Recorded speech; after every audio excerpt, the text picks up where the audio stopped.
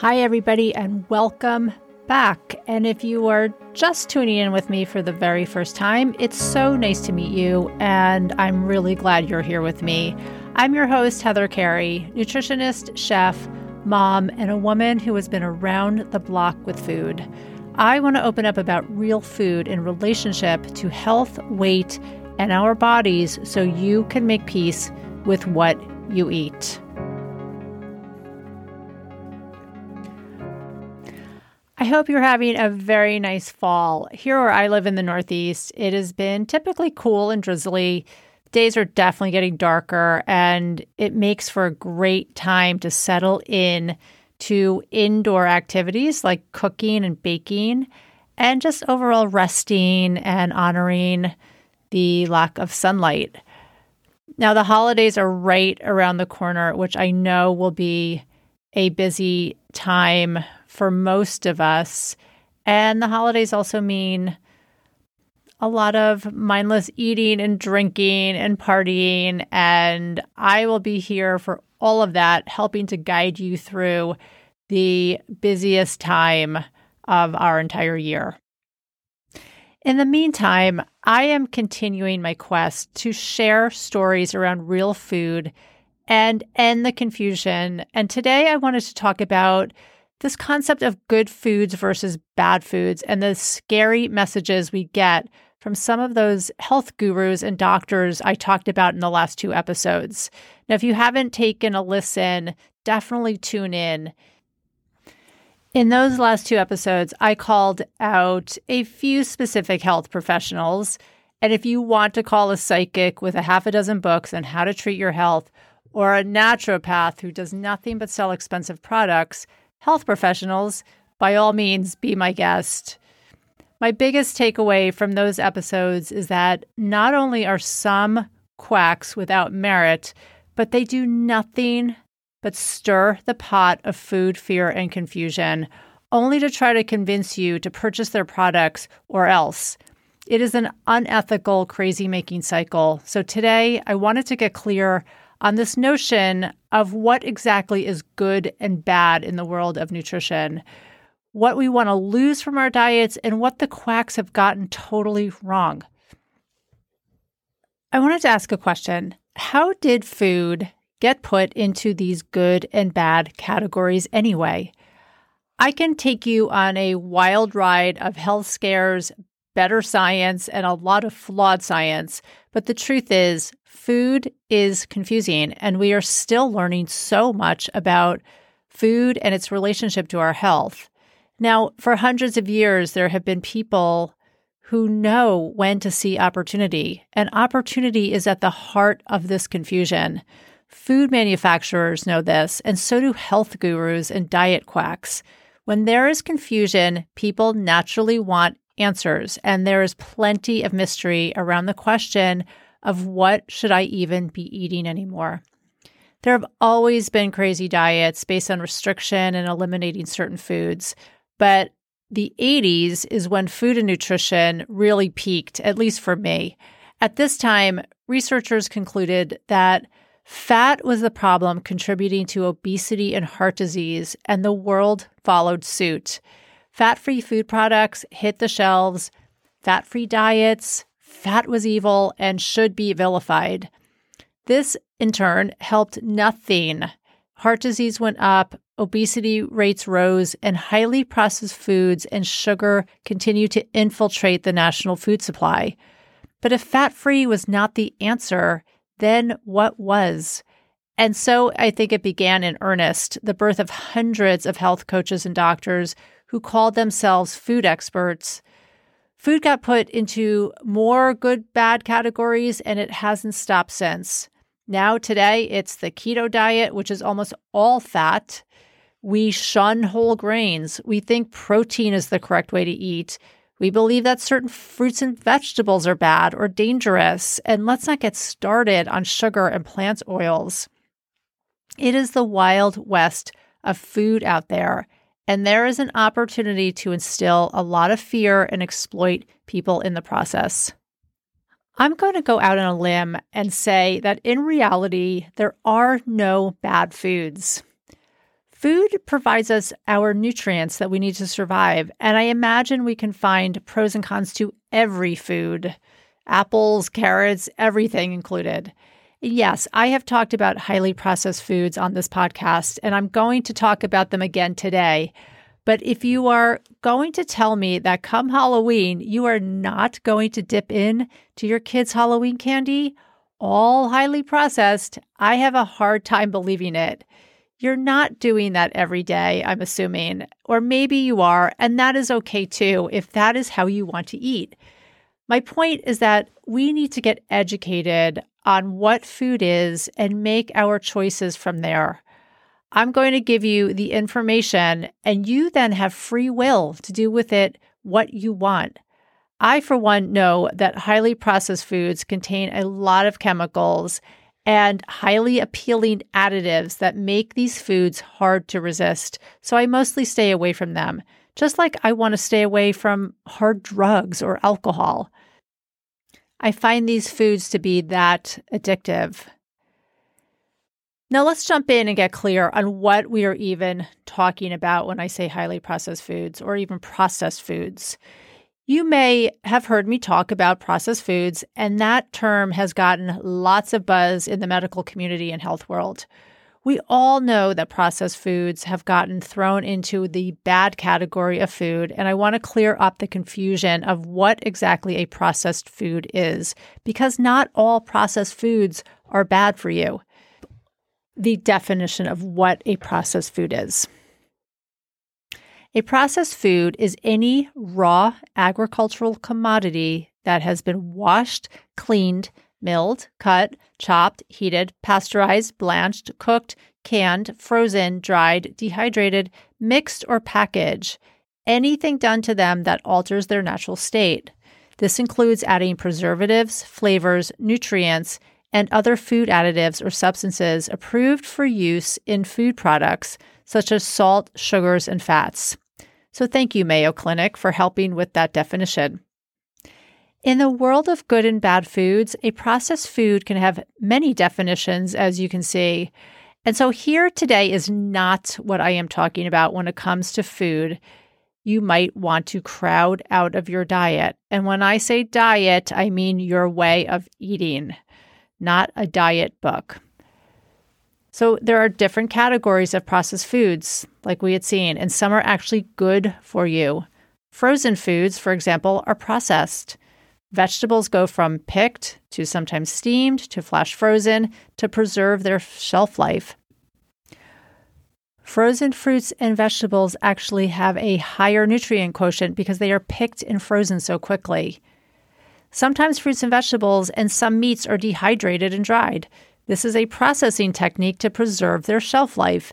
It doesn't make them bad, but taking the water out of produce does up the sugar content, so we might want to consider these a treat.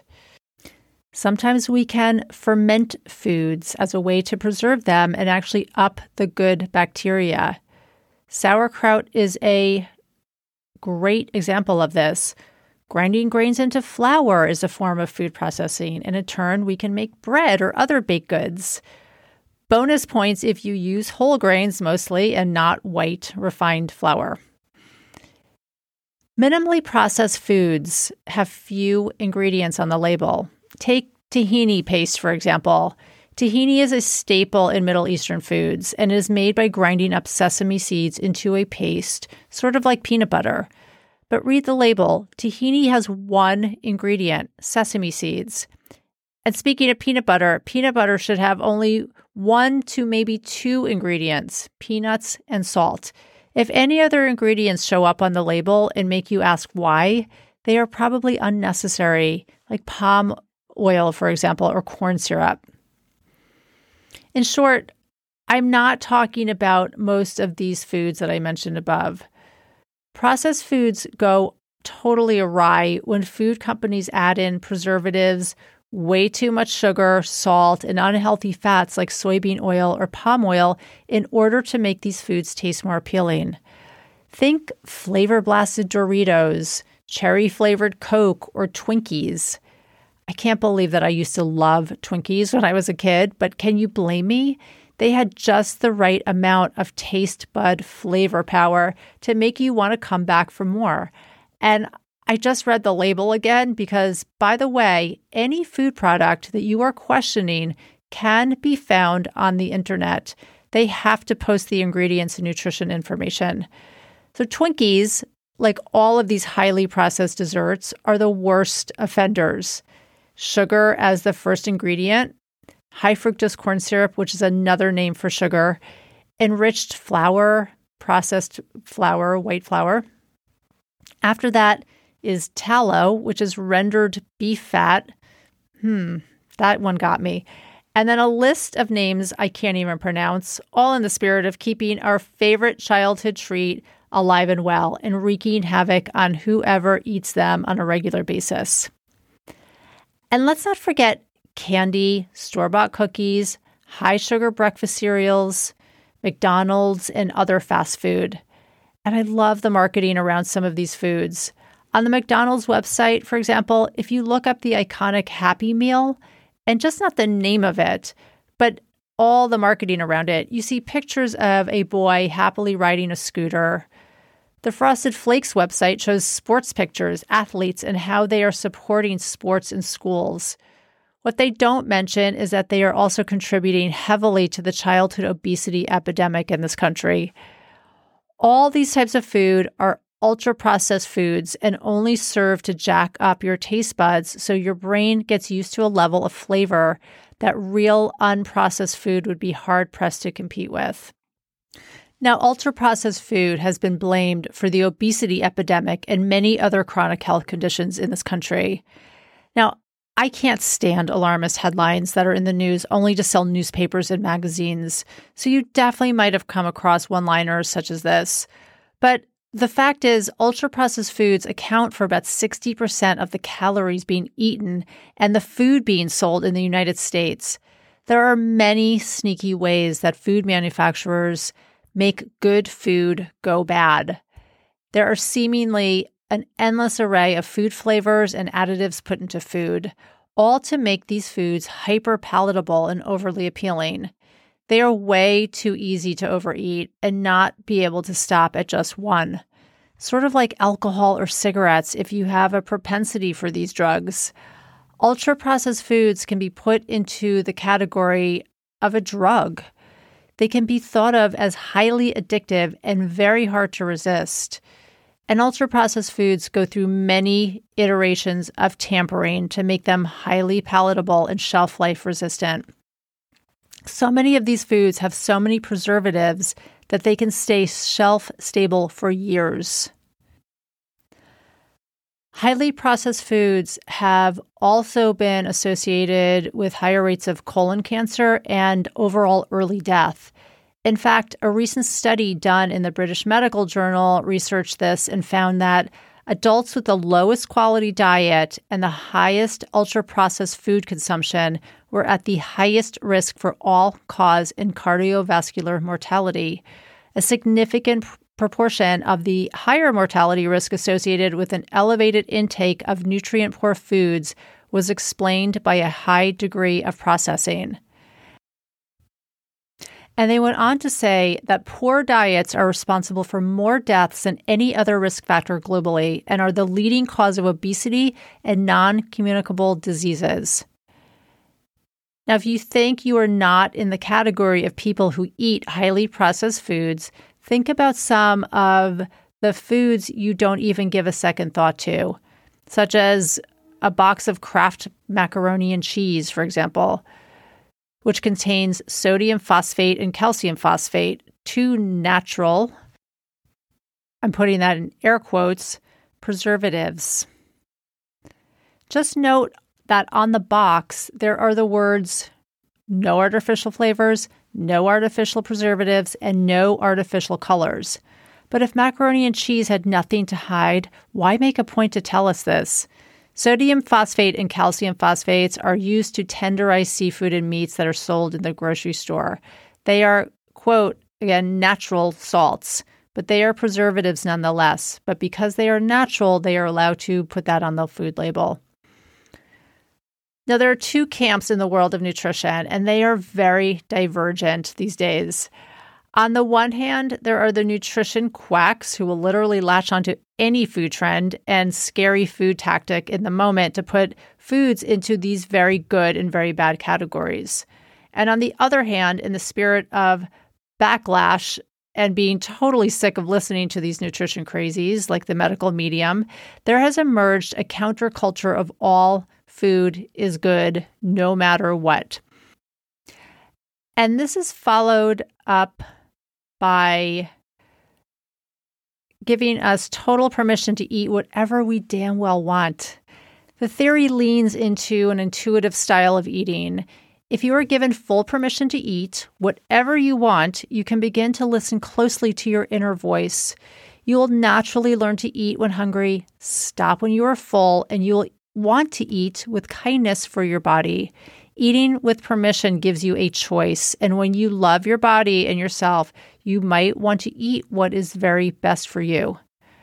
Now, of course, there are extremes in all camps. I see a lot of these body positivity nutritionists and health coaches who are very thin and very in shape, talking up their former eating disorder that they had while being photographed eating donuts and pizza as if they have found the secret to eating, chowing actually, and staying waif thin.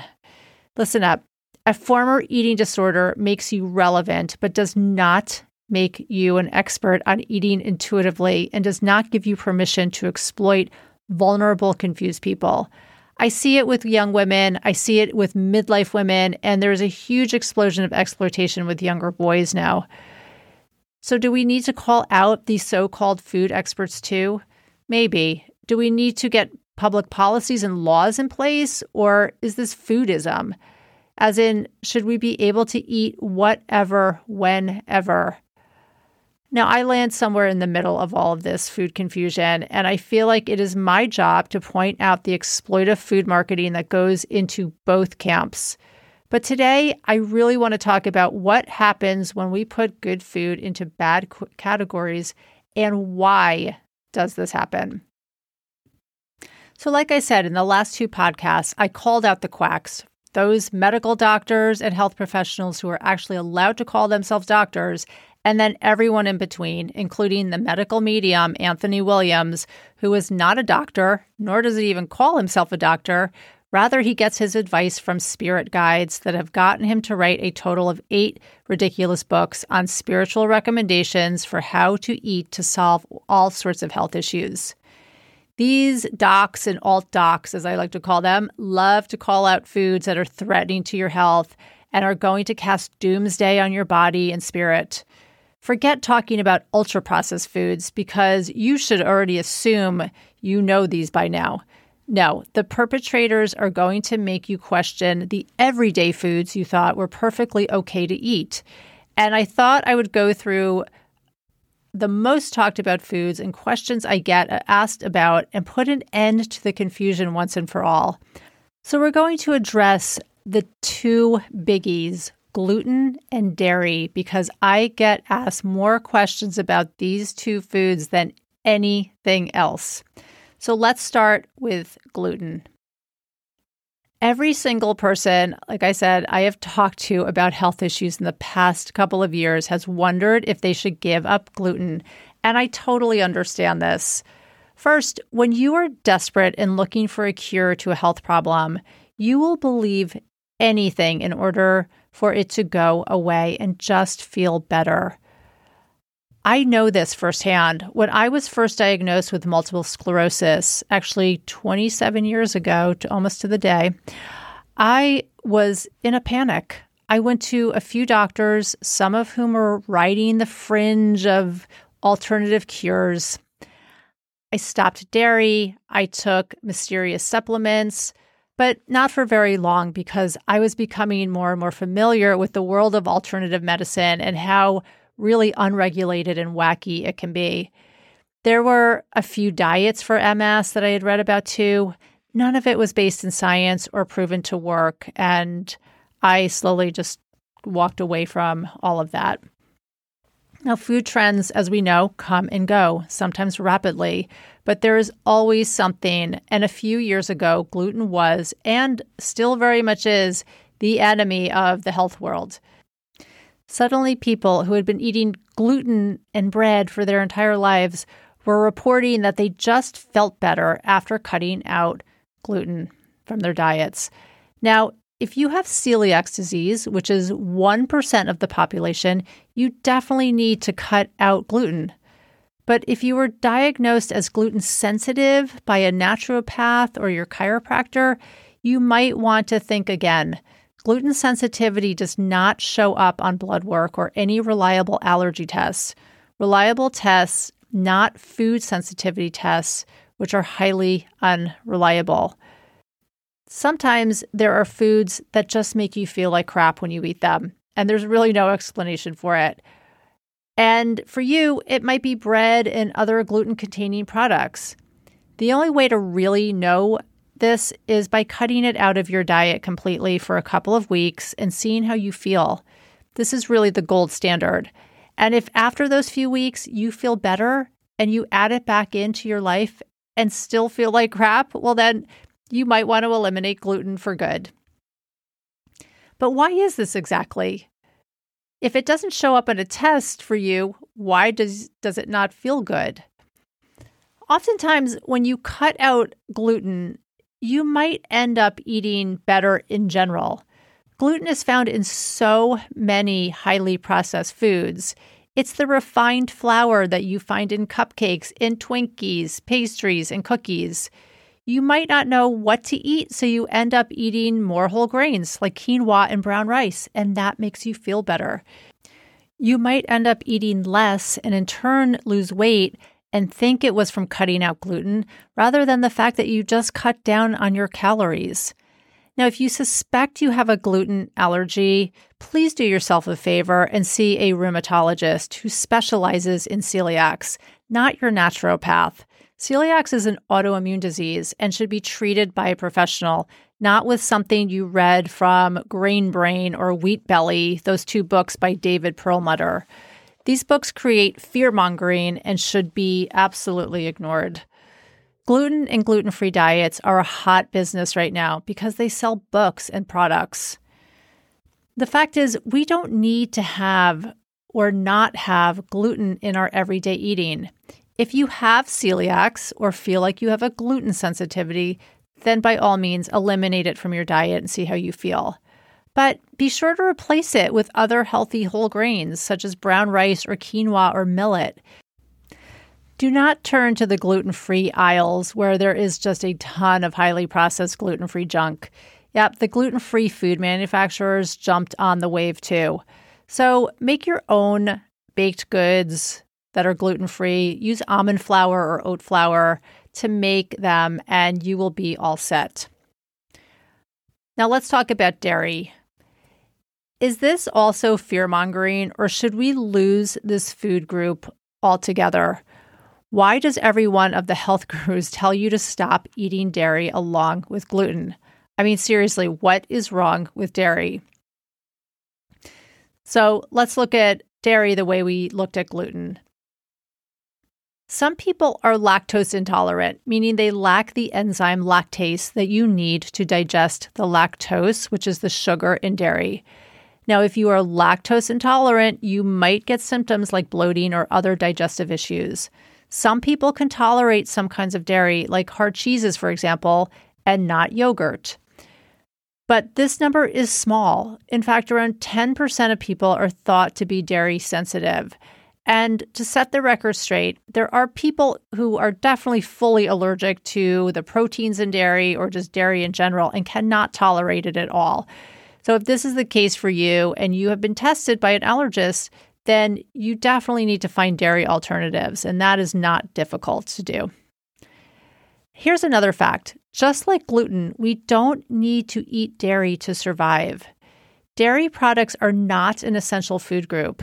Dairy is an amazing source of calcium and vitamin D and protein, but we can certainly get these nutrients from other foods. However, women especially better make sure they are getting good sources of these nutrients from other food sources. This is one key reason why the government recommends 3 cups of milk or 3 servings of dairy every single day. Now, it may be argued that the dairy lobby, which is very powerful in this country, infiltrates and steps in, but dairy really is an easy source of calcium and vitamin D. If you're questioning dairy and getting calcium and vitamin D from milk or cheese or yogurt, there are definitely other sources. Those might include sardines, which are one of the best sources of calcium and vitamin D. Tons of kale, because it doesn't have that much calcium in it, so you would need to eat a lot of it. Now, are you eating these foods on a daily basis? Really think about that, because you definitely need these nutrients, and we are lacking in them quite a bit. So if most people are not lactose intolerant, and if dairy is such a good source of certain nutrients, then what is it about dairy that makes the alternative health gurus go nuts? Is it because the government is kind of involved in dairy? And my other question is that dairy might not be necessary for you, but is it bad for you? Is it inherently bad for you? On Dr. Hyman's website, the doctor I called out 2 episodes ago about the Dr. Quacks, says that you should avoid dairy at all costs. And he has this in big capital letters. He also goes on to say, this may sound shocking to you, but dairy also contains antibiotics, hormones, inflammatory properties that are just terrible for your health. Now, Dr. Hyman, I wish you would stop embellishing the facts and using scare tactics to try and convince people to buy your books and supplements. Those words, antibiotics, hormones, inflammation, are intimidating to people. They strike fear. So I'm going to clear up a few misconceptions about what he has on his website and about dairy in general, in case you have been scared too. First, I want to say that even if you tolerate dairy products, you do not need dairy. It is not a dietary staple, but it is an easy, convenient way to get calcium, vitamin D, and protein into your everyday eating. And here are a few things to consider with dairy as well. On the flip side, it is high in saturated fat. If you choose to drink whole milk, it is very high in saturated fat, which is known to be a promoter of heart disease and high LDL cholesterol. Now, you can always lean into plant-based milk, such as soy milk. There's almond milk. There's tons of different milks now. And as I said before, fatty fish and certain greens. There's a lot of ways to get these nutrients, but milk is a very convenient way to get it. Now, let's talk about this notion of antibiotics being in dairy products. Milk is one of the most highly regulated foods out there, and antibiotics are illegal in milk. Now, sure, some sick cows may need to get antibiotics to heal, but that milk is always discarded until the cow is feeling better and has no antibiotics in its system. Milk is tested repeatedly before it is packaged and reaches a market for sale. There have been no known cases of antibiotics found in milk in decades. So let's clear up the misconception about antibiotics being in your milk. Next, let's talk about hormones in milk. Again, it is illegal to add hormones to milk. Now, bovine growth hormones are sometimes given to cows to up their milk production, and understandably, you might have a concern about that. I do as well. But there are easy ways to avoid this concern. If the cows are BGH free, that's the bovine growth hormone free, it will say it on the milk label. Also, and most importantly, buy your milk and dairy products that are organic. I always emphasize this for any dairy product or chicken or eggs or meats. When nutrients are going from feed and grasses to animal to human, things might get passed into the final product. And the best way to avoid this is to buy your meats and dairy organic. Organic guarantees that your dairy cows are never allowed to use bovine growth hormones or eat foods with pesticides in them. Now, what about other hormones like estrogen and the fear of early childhood puberty? Hormones are naturally found in all sorts of food. And yes, dairy contains minuscule amounts of natural hormones, but hormones are never added to dairy products, and the association between childhood puberty and dairy consumption has not been solidified. Childhood puberty is a very hot topic, and there are lots of theories, but one of the big theories is the intake of highly processed foods and childhood obesity. And my last point about milk, if you are still concerned about drinking milk and dairy products, please, please, please do not drink raw milk. Raw milk sounds like a perfect solution. It comes straight from small farms. There's nothing in it. It hasn't been pasteurized or homogenized. But the reality is that raw milk that has not been pasteurized, meaning that the bacteria in it has not been killed, means the chance that you can get something like E. coli from drinking raw milk, and it is big. People have died from drinking raw milk, and there is absolutely no health benefit versus dairy that is highly regulated. Again, I want to say that I fully support anyone's choice to not eat gluten or not eat dairy, but let's then be mindful of how you are getting the missing nutrients that you may get from these two food groups. And let's not ever be guided by alarmist fears. On that note, I am going to definitely continue this conversation on good and bad foods because I am just getting started. I hope this starts to clear up some of the confusion around food and eating, and you can eat simply for the pleasure and the health of it. Now, as always, thank you so much for taking your time to listen. And if you loved this podcast, please do not hesitate to rate and review wherever you listen to podcasts. It helps me so much to get the word out. Have a great week, everybody, and bye for now.